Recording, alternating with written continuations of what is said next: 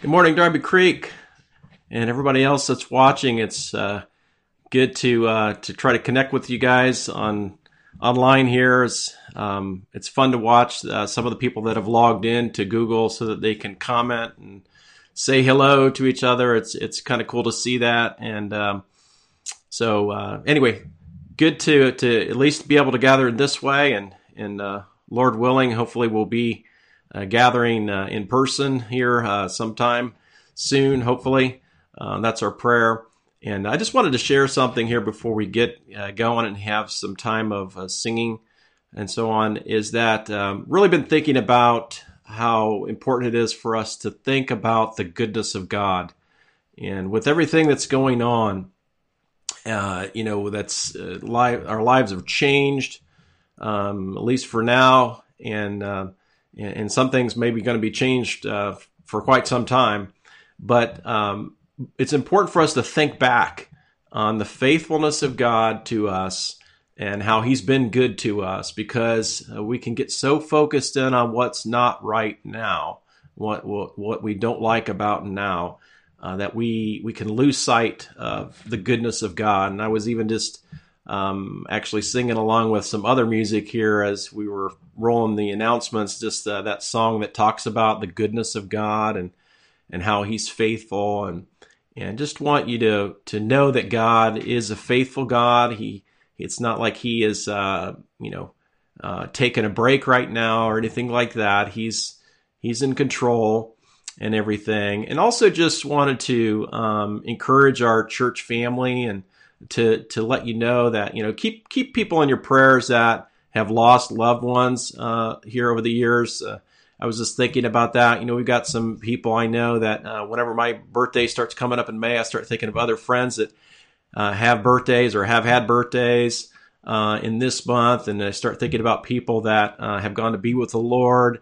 And, first of all, for those family members that are left behind, I just want to say, hey, we have not forgotten them. And we love you guys, and it was just been on my mind just to let you know that, and so have our fellow church members to be lifting up those people that have lost loved ones here in the last years, and that were with us and for a lot of years. And so I just want to pray right now, and then I'm going to turn it over to Charlie for worship time. Heavenly Father, we just thank you for this opportunity to sing, to even know that we one another are tuning in, and there's unity even in that.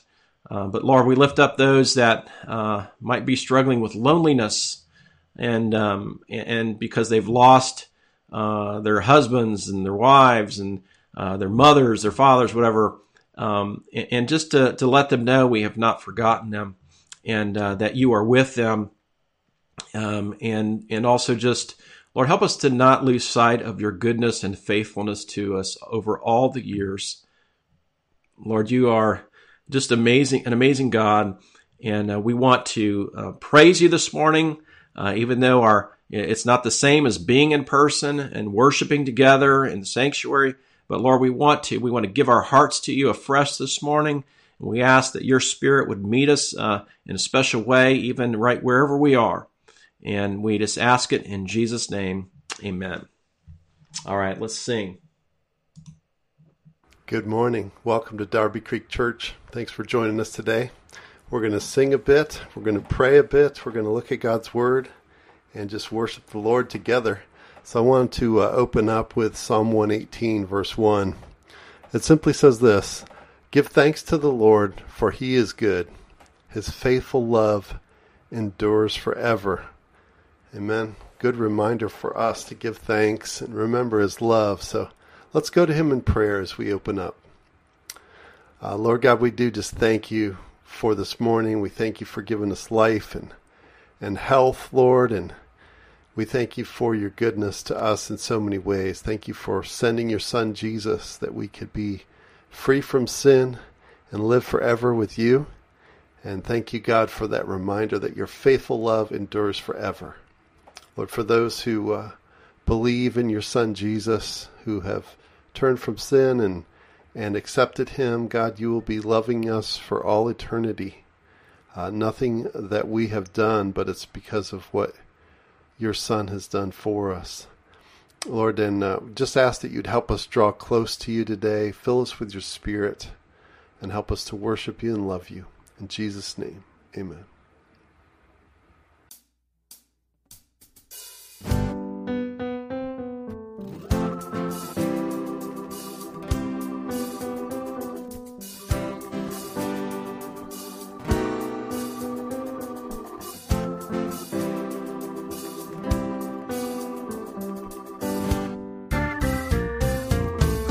There's no greater love than Jesus. There's no greater love than He gives. There's no greater love that frees us so deep within. There's no greater love than Jesus. There's no greater love than He gives. There's no greater love that frees us so deep within. All the world's empty pleasures will so pass away. Oh yeah, but His love will last forever. My heart, it shall remain. There's no greater love than Jesus. There's no greater love than He gives. There's no greater love that frees us so deep within. We praise your name, stand in awe of your never-ending love, love so great that it covers all my sin and shame. No greater power, there is no greater force in all the earth than the strength of His love. There's no greater love than Jesus. There's no greater love than He gives. There's no greater love that frees us so deep within.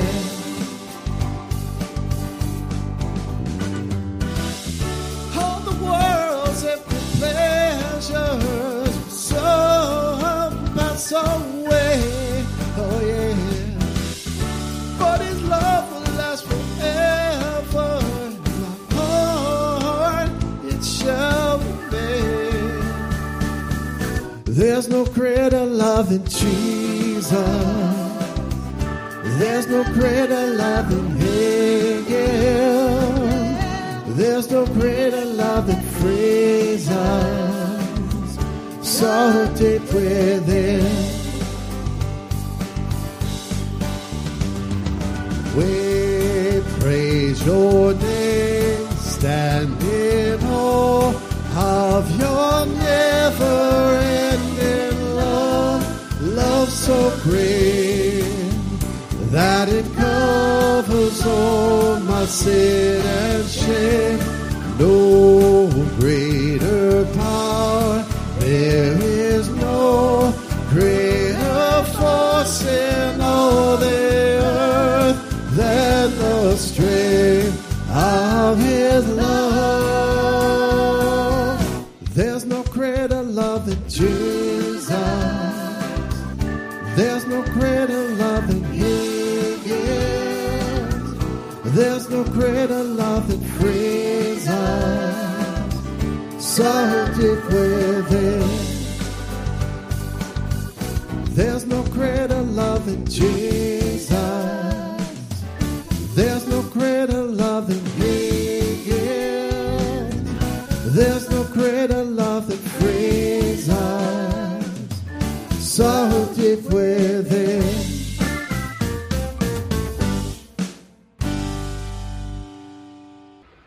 All right, I wanted to share a couple verses with you from Psalm 106.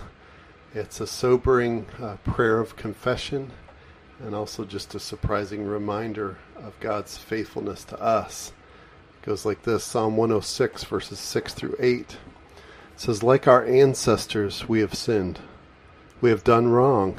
We have acted wickedly. Our ancestors in Egypt were not impressed by the Lord's miraculous deeds.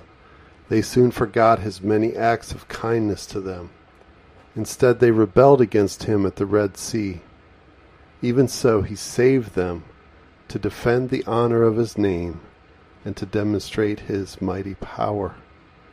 Amen. And sometimes that is what the Lord does with us, regardless of how we mess up and get ourselves into trouble. He oftentimes saves us, and he does it for the glory of his name and sometimes to reveal his mighty power.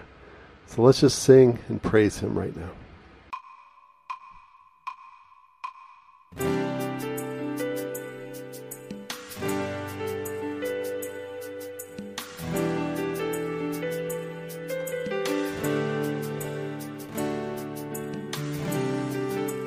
Everyone needs compassion, a love that's never failing. Let mercy fall on me. Everyone needs forgiveness, the kindness of a Savior, the hope of nations.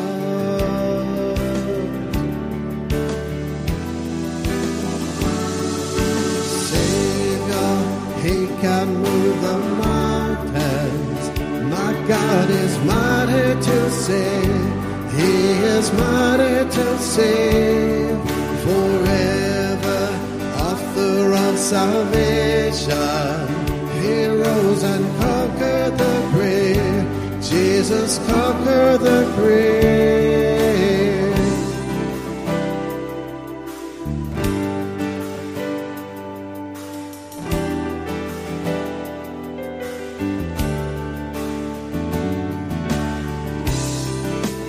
Take me as you find me, all my fears and failure.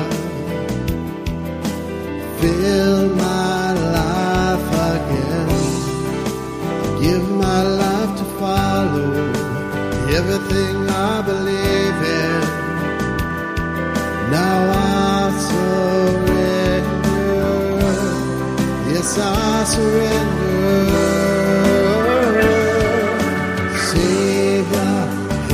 Move the mountain. My God is mighty to save. He is mighty to save.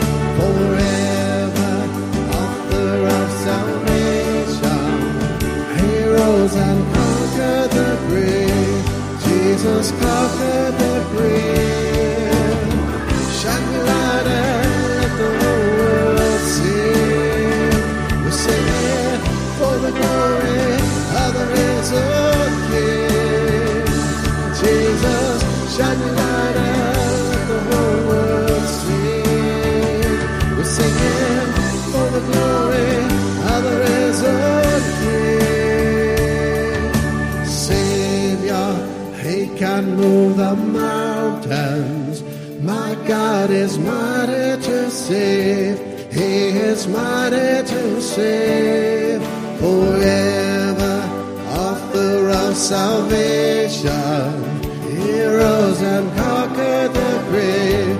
Jesus conquered the grave. Oh, my Savior, you can move the mountains.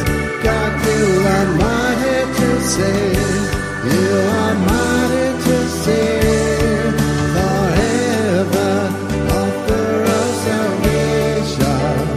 You rose and conquered the grave. Yes, you conquered the grave.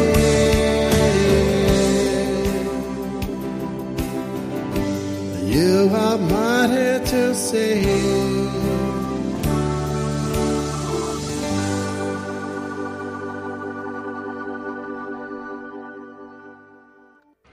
All right, this is from Psalm 121, verses 1 and 2. It says, I lift up my eyes to the hills. From where does my help come? My help comes from the Lord, who made heaven and earth. Amen. Let's sing.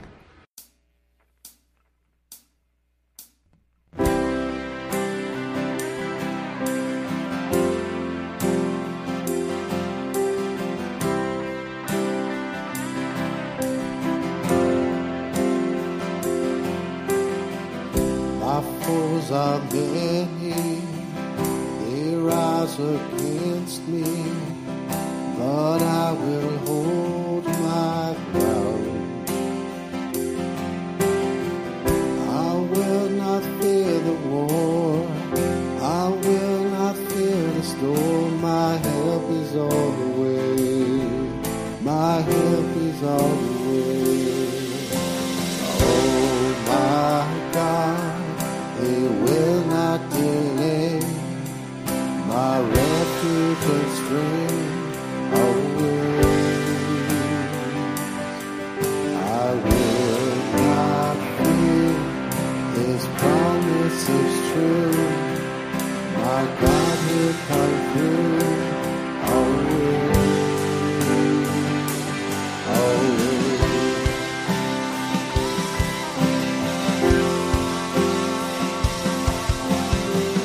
Trouble surrounds me, chaos abounding, my soul will rest in thee. I will not fear the war, I will not fear the storm. My help is on the way, my help is on the way. Oh my God, He will not delay, my refuge and strength away. I will not fear, His promise is true, my God will come through always, always.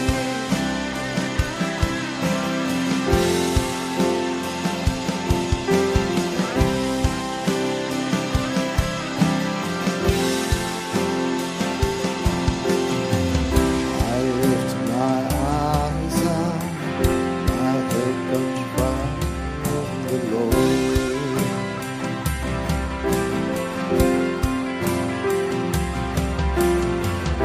I lift my eyes up, my help comes from the Lord.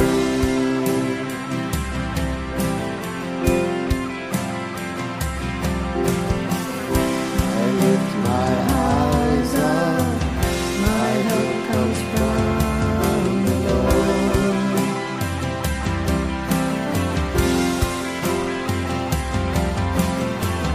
I lift my eyes up, my help comes from the Lord. From you, Lord, from you, Lord. Oh my God, He will not delay, my refuge and strength away. I will not fear, His promise is true, my God will come through always. I lift my eyes up, my help comes from the Lord.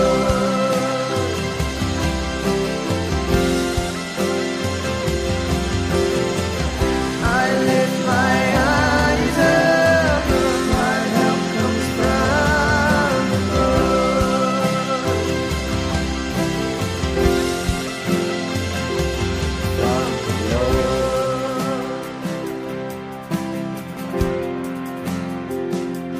From the Lord.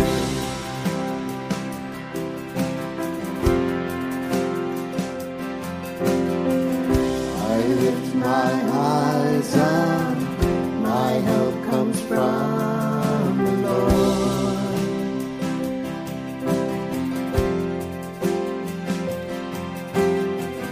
I lift my eyes up, my help comes from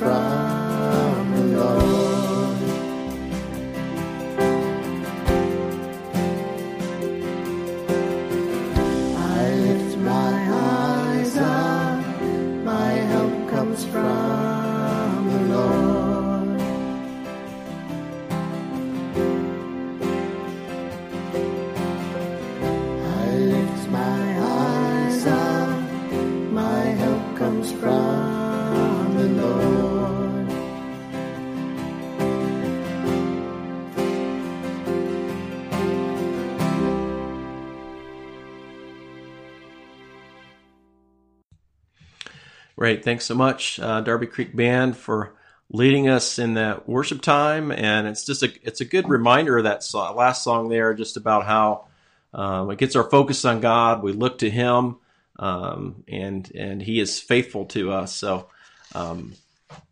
we've been starting into the book of Esther here, and it's a great idea too if you have time throughout the week to just kind of read on ahead and read through the book of Esther even a couple times, as you can see how it all fits together.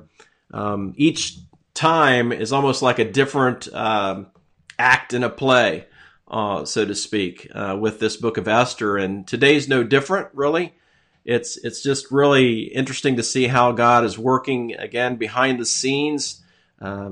This book of the Bible, we've said, doesn't even mention God's name at all, but yet His hand is all over it. And so it's just to keep that in mind in the background as we look at different characters today of what God is doing in this story. And so today we're going to look at a couple of things here that's going on in this section of Scripture. Two plots and a promotion is kind of what I'm titling the message, because that's really what's happening in this section. Is there are two plots going on. One, an assassination attempt plot, another a plot to kill and exterminate the Jews, and then someone gets promoted. So we're going to be starting off here in chapter 2, verse 19. I'll just read the scriptures here. It says, now when the virgins were gathered together the second time, again, this is referring to that harem that King Ahasuerus has. It says, Mordecai was sitting at the king's gate, and Esther had not made known her kindred or her people as Mordecai had commanded her, for Esther obeyed Mordecai just as when she was brought up by him. In those days, it says in verse 21, those days as Mordecai was sitting at the king's gate, and by the way, that just is an indication that Mordecai had some kind of position, probably, in a lot of the business of the town and so on would have been done at the king's gate. So Mordecai was some person of status and position within the community and also possibly within the king's court. And so we'll move on here. It says, Bigthan and Teresh, two of the king's eunuchs who guarded the threshold, became angry and sought to lay hands on the king Ahasuerus. And this came to the knowledge of Mordecai, and he told Queen Esther, and Esther told the king in the name of Mordecai. And when the affair was investigated and found to be so, the men were both hanged on the gallows, and it was recorded in the book of the Chronicles in the presence of the king. And so that's those last few verses there in chapter 2. And the thing that really struck me as reading through this portion is just that last verse. It is just that it was recorded in the book of Chronicles in the presence of the king. In other words, the fact that Mordecai, reported an assassination plan or plot to Esther, and Esther then told the king, and she gave Mordecai credit. That is recorded in the Chronicles, or kind of in the court record, you might say. And that's significant, although it seems insignificant. I mean, if you were reading that passage on your own, you'd probably say, okay, no big deal. They wrote it down. However, that is going to become a significant fact when we get in the chapters ahead. Because on one sleepless night, the king picks up the court records and reads that entry. And then that will change the course of events after that. And so it just made me think about how, the providence of God works through seemingly insignificant events. And it's no different in our own lives. I was thinking of a couple of what were kind of seemingly insignificant things that happened in my life. One of them had to do with back in the early 1980s, when I went with a group of my roommates to play volleyball with was a church group on campus. And that set off a whole series of events on me kind of searching the scriptures to see who Jesus really was, and also then putting my faith in him as a result. But who would have thought, that going to play volleyball was going to be a big deal? The other thing I thought about that was seemingly insignificant at the time was in the late 80s, after I had graduated from college and everything, I was joining a bowling league, and I asked who would become my wife, Linda. Her name was Linda Marshall then. I asked her if she would want to join the league with me because I was kind of reaching out to some friends of mine through this bowling league. I just wanted to try to be able to share Christ with them and spend time with them.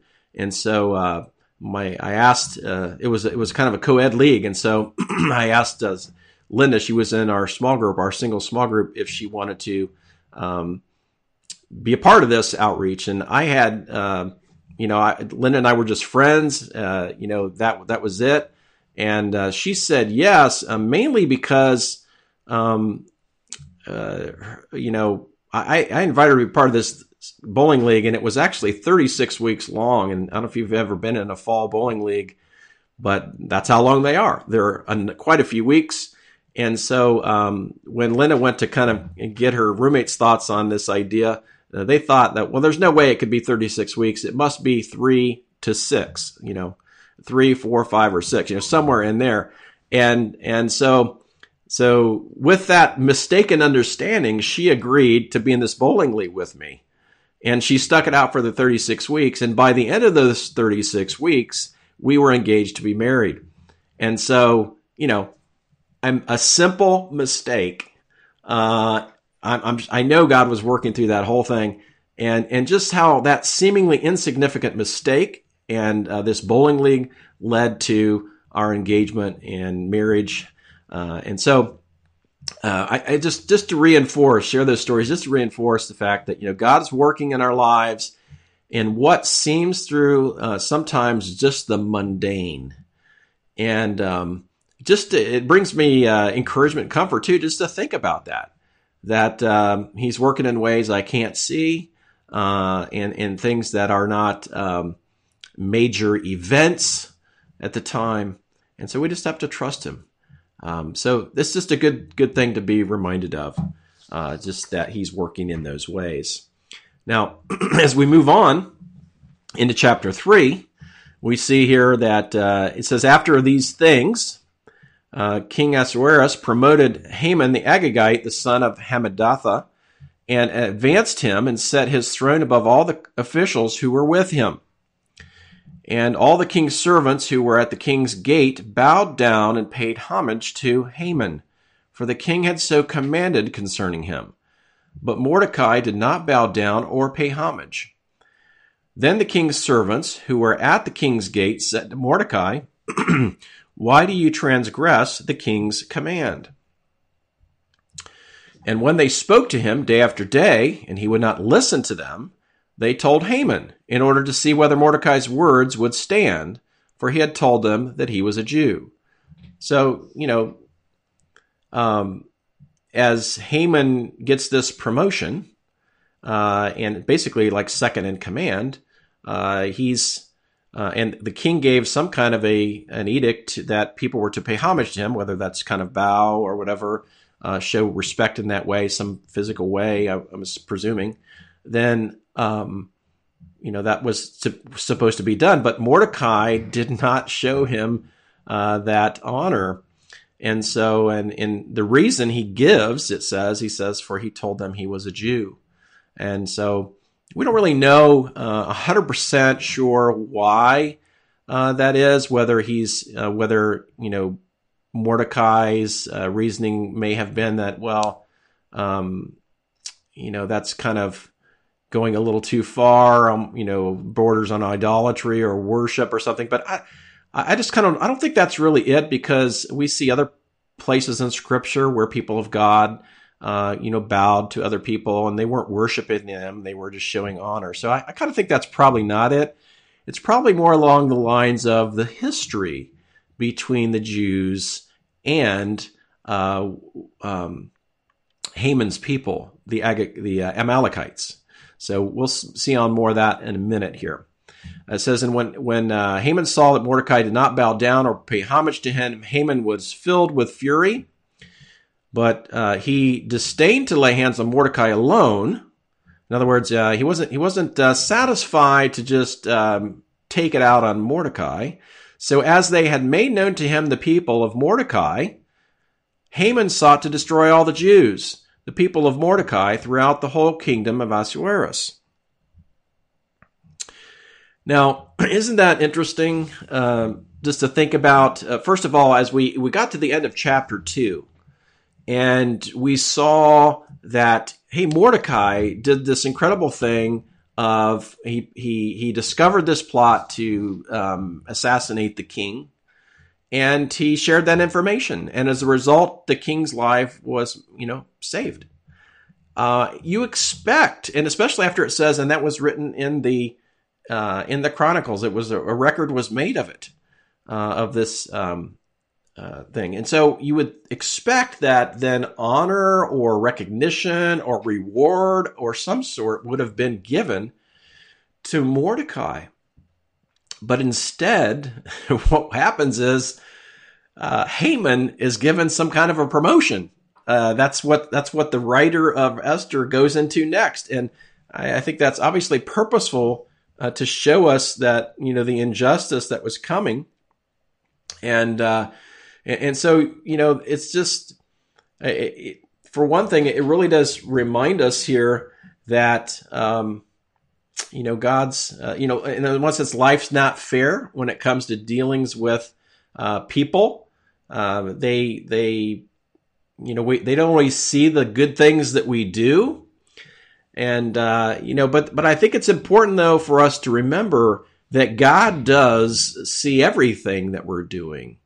Maybe you've been passed, I'm thinking about promotions. Maybe you've been passed over promotions and where you feel like, favoritism was being shown and that's why someone else got the promotion.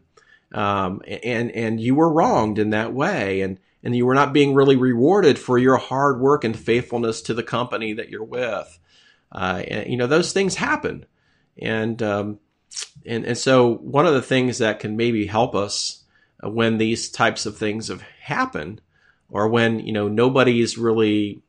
we feel like nobody's really recognizing the things that we're doing, the good that we're doing, the hard work that we're doing, is that God is seeing. In Revelation chapter 22, it says here in verses 12 and 13, this is speaking about the Lord Jesus here. He says, "Behold, I am coming soon, bringing my recompense with me to repay each one for what he has done." He says, "I am the Alpha and the Omega, the first and the last, the beginning and the end." And that word recompense, not something we use very often these days, but it just means reward. Jesus is saying, listen, I'm going to reward you for the good that you're doing in my name. I see everything that's going on, God says, and we need to remember that. It helps us when we don't maybe get the honor due in a sense. But the other thing to keep in mind here is the fact that the book of Colossians, chapter 3, verses 23 and 24, it reminds us of who we're really working for. And right before this, it talks about, bondservants and how they ought to see the people that how they ought to view their masters in that particular culture and time. But I think there's some application here for our work. He says, whatever you do, work heartily as for the Lord and not for men, knowing that from the Lord you will receive the inheritance as your reward. You are serving the Lord Christ. And so, who is it we're really working for? as a believer, we're working for the Lord Jesus.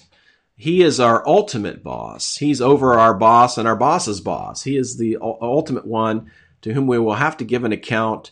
And so really, how we do our work, how we live our lives, how we parent our kids, how we're loving our husband or wife, we need to do it for the Lord, right?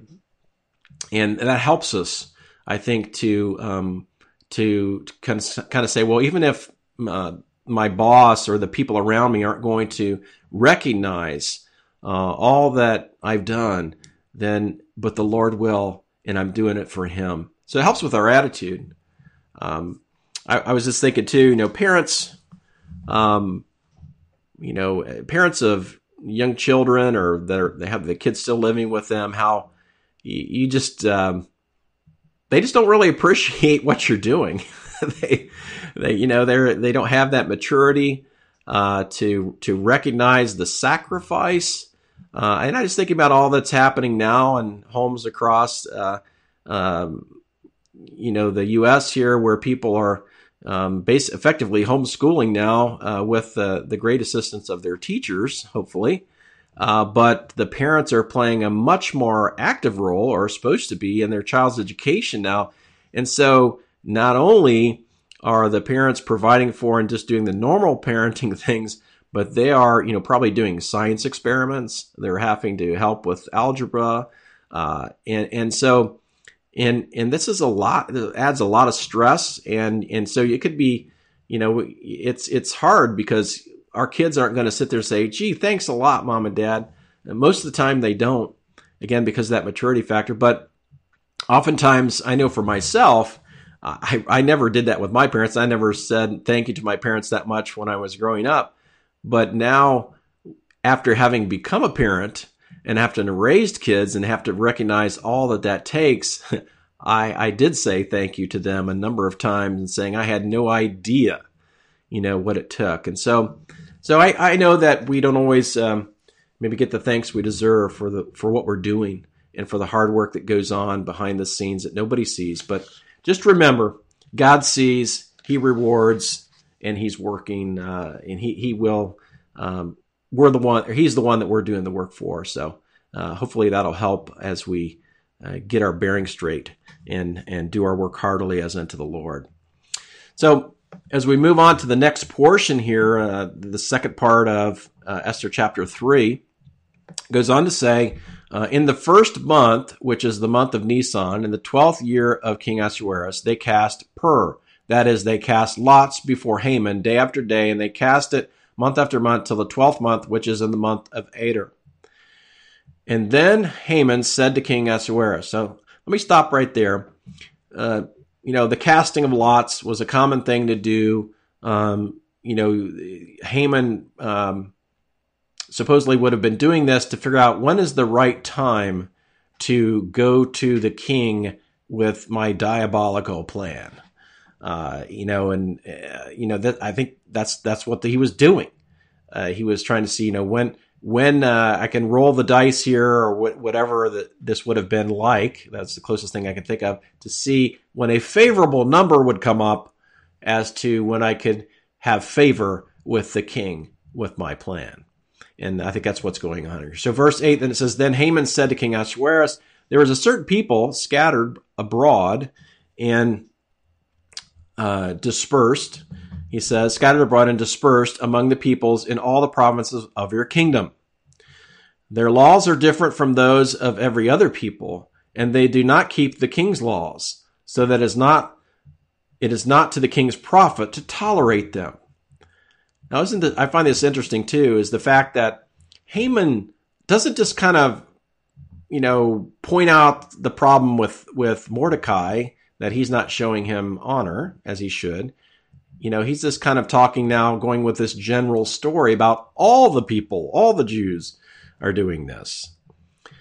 Goes on to say in verse 9, if it please the king, let it be decreed that they be destroyed, and I will pay 10,000 talents of silver into the hands of those who have charge of the king's business, that they may put it into the king's treasuries. So the king took his signet ring from his hand and gave it to Haman the Agagite, the son of Hammedatha, the enemy of the Jews. And the king said to Haman, the money is given to you, the people also, to do with them as it seems good to you. Wow. Taking that signet ring off is basically just giving him a blank check to do anything he wants, to make any law he wants in the king's name. That's what's happening. Verse 12 says, Then the king's scribes were summoned on the 13th day of the first month, and an edict according to all that Haman commanded was written to the king's satraps and to the governors over all the provinces and to the officials of all the peoples, to every province in its own script and every people in its own language. It was written in the name of the king Ahasuerus and sealed with the king's signet ring. Letters were sent by couriers to all the king's provinces with instruction to destroy, kill, and to annihilate all Jews, young and old, women and children, in one day, the 13th day of the 12th month, which is the month of Adar, and to plunder their goods. A copy of the document was to be issued as a decree in every province by proclamation to all the peoples to be ready for that day. And then the last verse here says, The couriers went out hurriedly by the order of the king, and the decree was issued in Susa, the citadel. And the king and Haman sat down to drink, but the city of Susa was thrown into confusion. I mean, that last verse and that last phrase just reminds you, it's like, okay, this is what would happen on a commercial break, right? They would leave you hanging. Everything's going crazy in Susa now because of this order to kill all the Jews on one particular day. And then Haman's just sitting down to have a drink with the king. Just terrible stuff, but that's what's happening. And I mentioned earlier that it's important for us to kind of understand some of this thing that's going on between Haman and Mordecai. And that has to do with Haman's family history with the Jews. You may not be aware of this, but King Saul of the Israelites, years before this, was of the tribe of Benjamin, which ironically, but this is just really interesting. Mordecai was of that same tribe and lineage as well. But King Saul did not destroy King Agag as instructed by the Lord. So the Lord told him to wipe all these people out, and the king, and he didn't. And so he didn't do all the Lord commanded him. It was kind of a half-hearted obedience, which wasn't obedience at all. And then, however, Samuel the prophet, and being a man of God, says, okay, you're not going to do it. I'm going to take care of what you should have done. So he killed the king.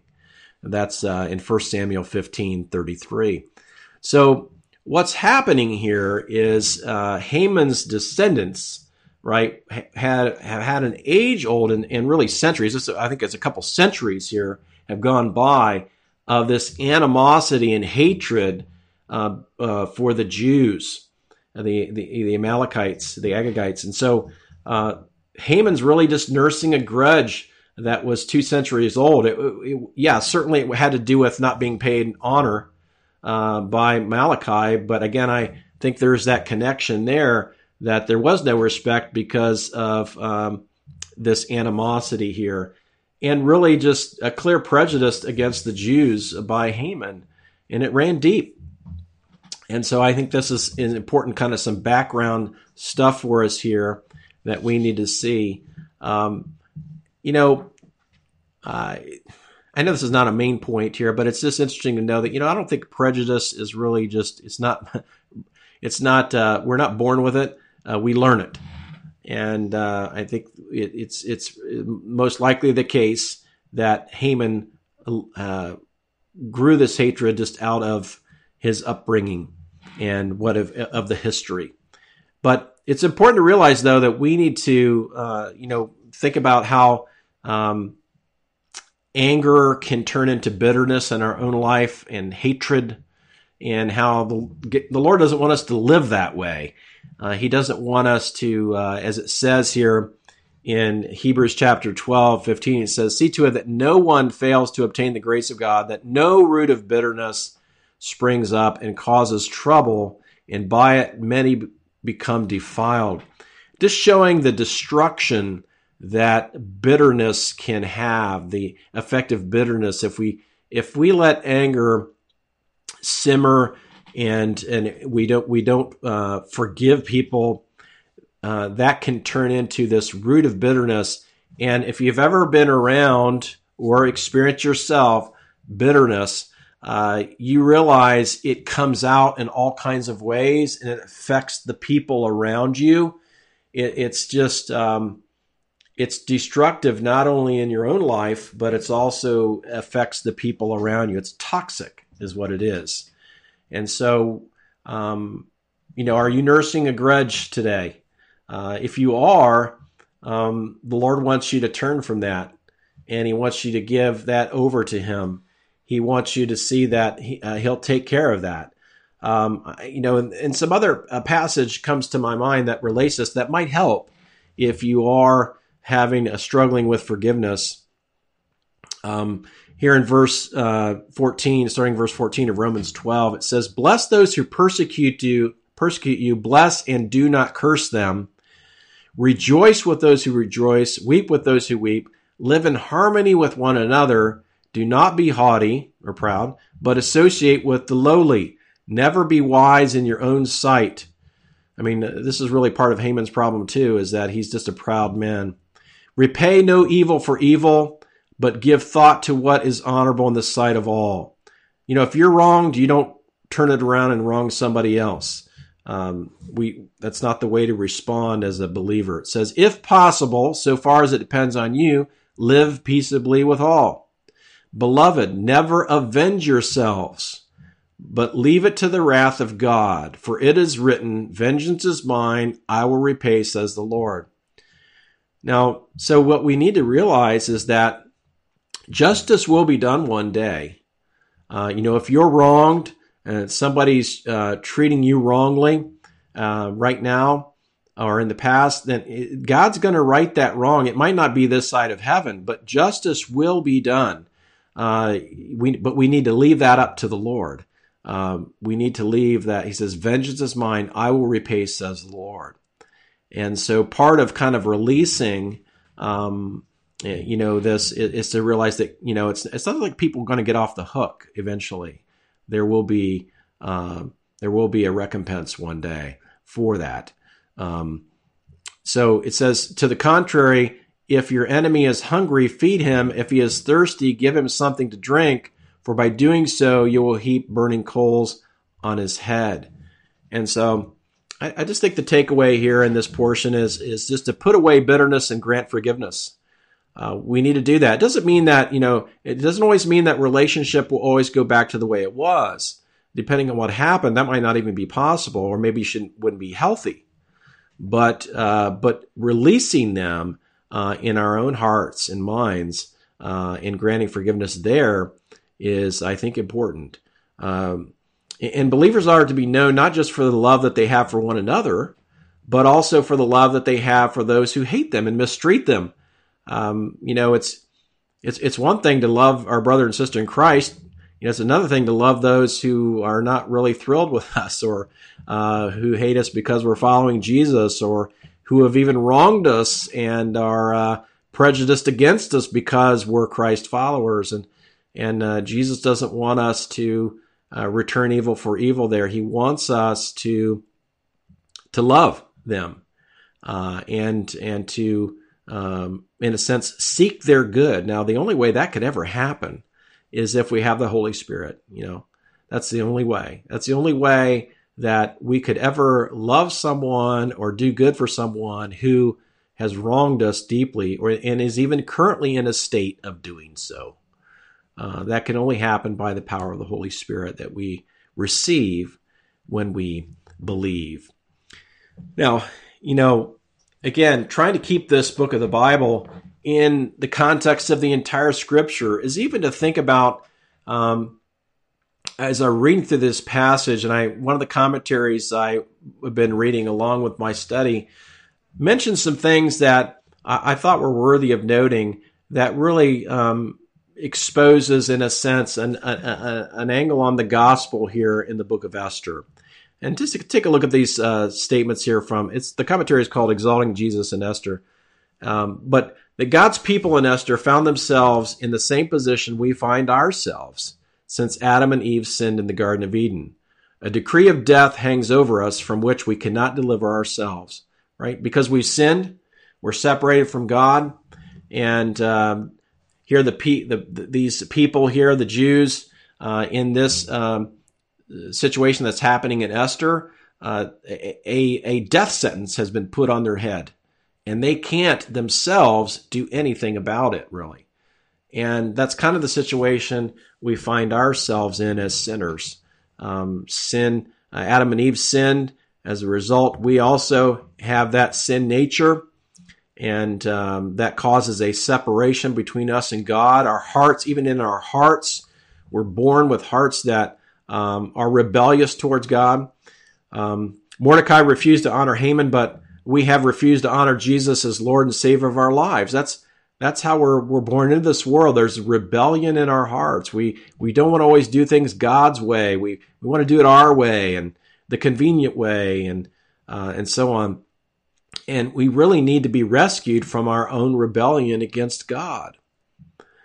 Haman here, he was paying 10,000 talents of silver. Basically, it seems like once he mentioned that, the king just kind of lost all reason and said, "Hey, that's great. You pay me 10,000 talents, I give you my signet ring to do whatever you want with these people." But Haman was purchasing death with his money, but God used Christ's death to purchase life for us and forgiveness. And it's just good to be reminded here of the gospel in all of this.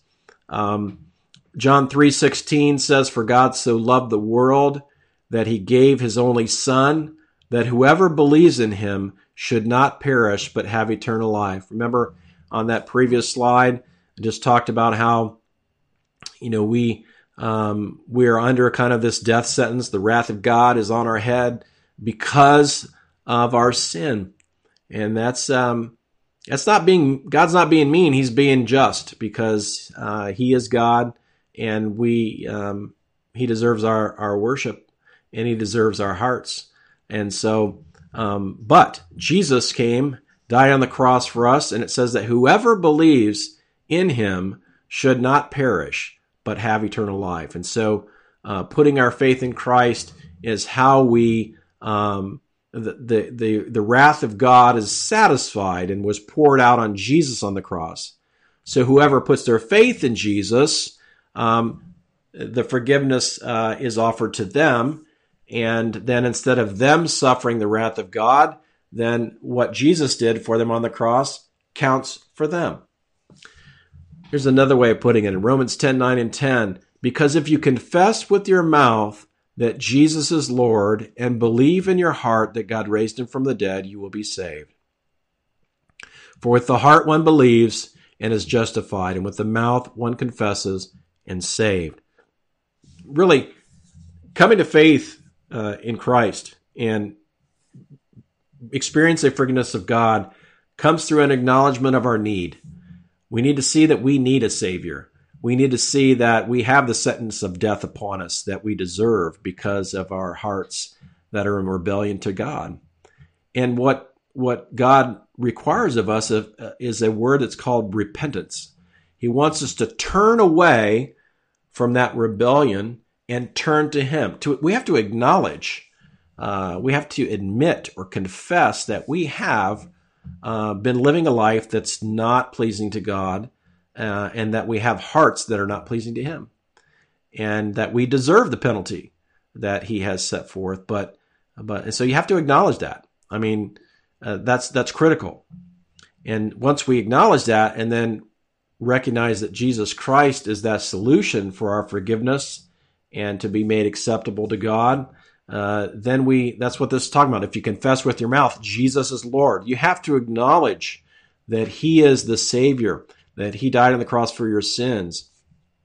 And when you do that, when you admit to God your need for a Savior and you say, I want to be forgiven, I want Jesus Christ to be my Savior and Lord of my life, when you do that, then what happens is then you are forgiven and the Holy Spirit comes and lives inside of you and then helps you to do what the Lord wants you to do, he also does a great job of showing us where things are not right in our lives, because we don't become perfect people overnight when accepting Christ as Savior. But the Spirit of God will convict us and will show us when things aren't right and need to be corrected.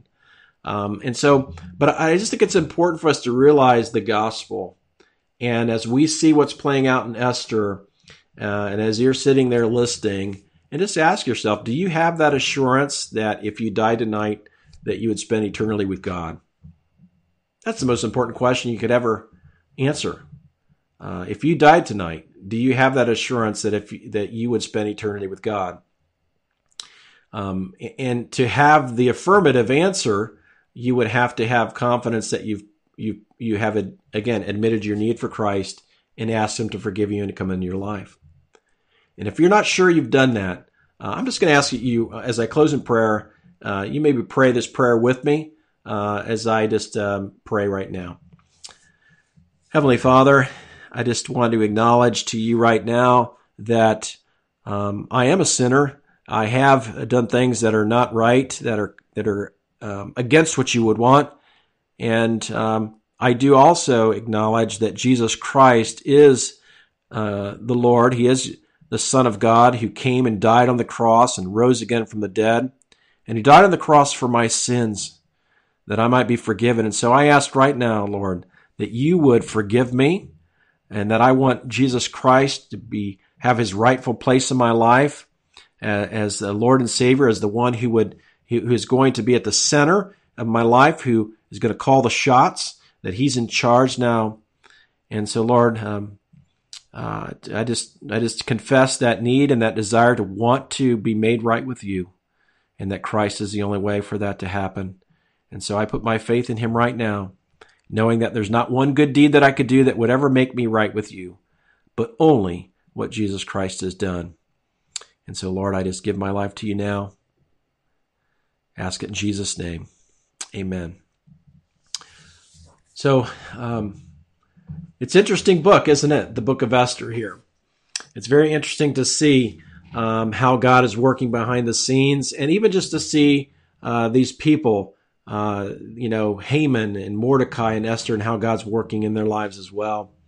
And so I just pray and ask that and hope that this week you might have a chance to read through some more of the book of Esther, read ahead a little bit, and but hopefully, as you look through these different points that we made today, just about how God's working in those seemingly insignificant events in our lives, that He's working, His providence is always at work around us, trusting Him and giving over any bitterness to the Lord, that the Lord will really be working in your life. And I encourage you to drop us an email if you have, you want to give us some, tell us how God is using the time and the word that we have, and all of that. And so you can just email us at info@darbycreek.org to let us know and how God's working and using this time. So thanks for joining us today. And just a reminder for those that join us on the Zoom prayer time, you can check your email and you can join us for prayer here in just a little bit. So God bless you guys. Have a great week. We'll see you.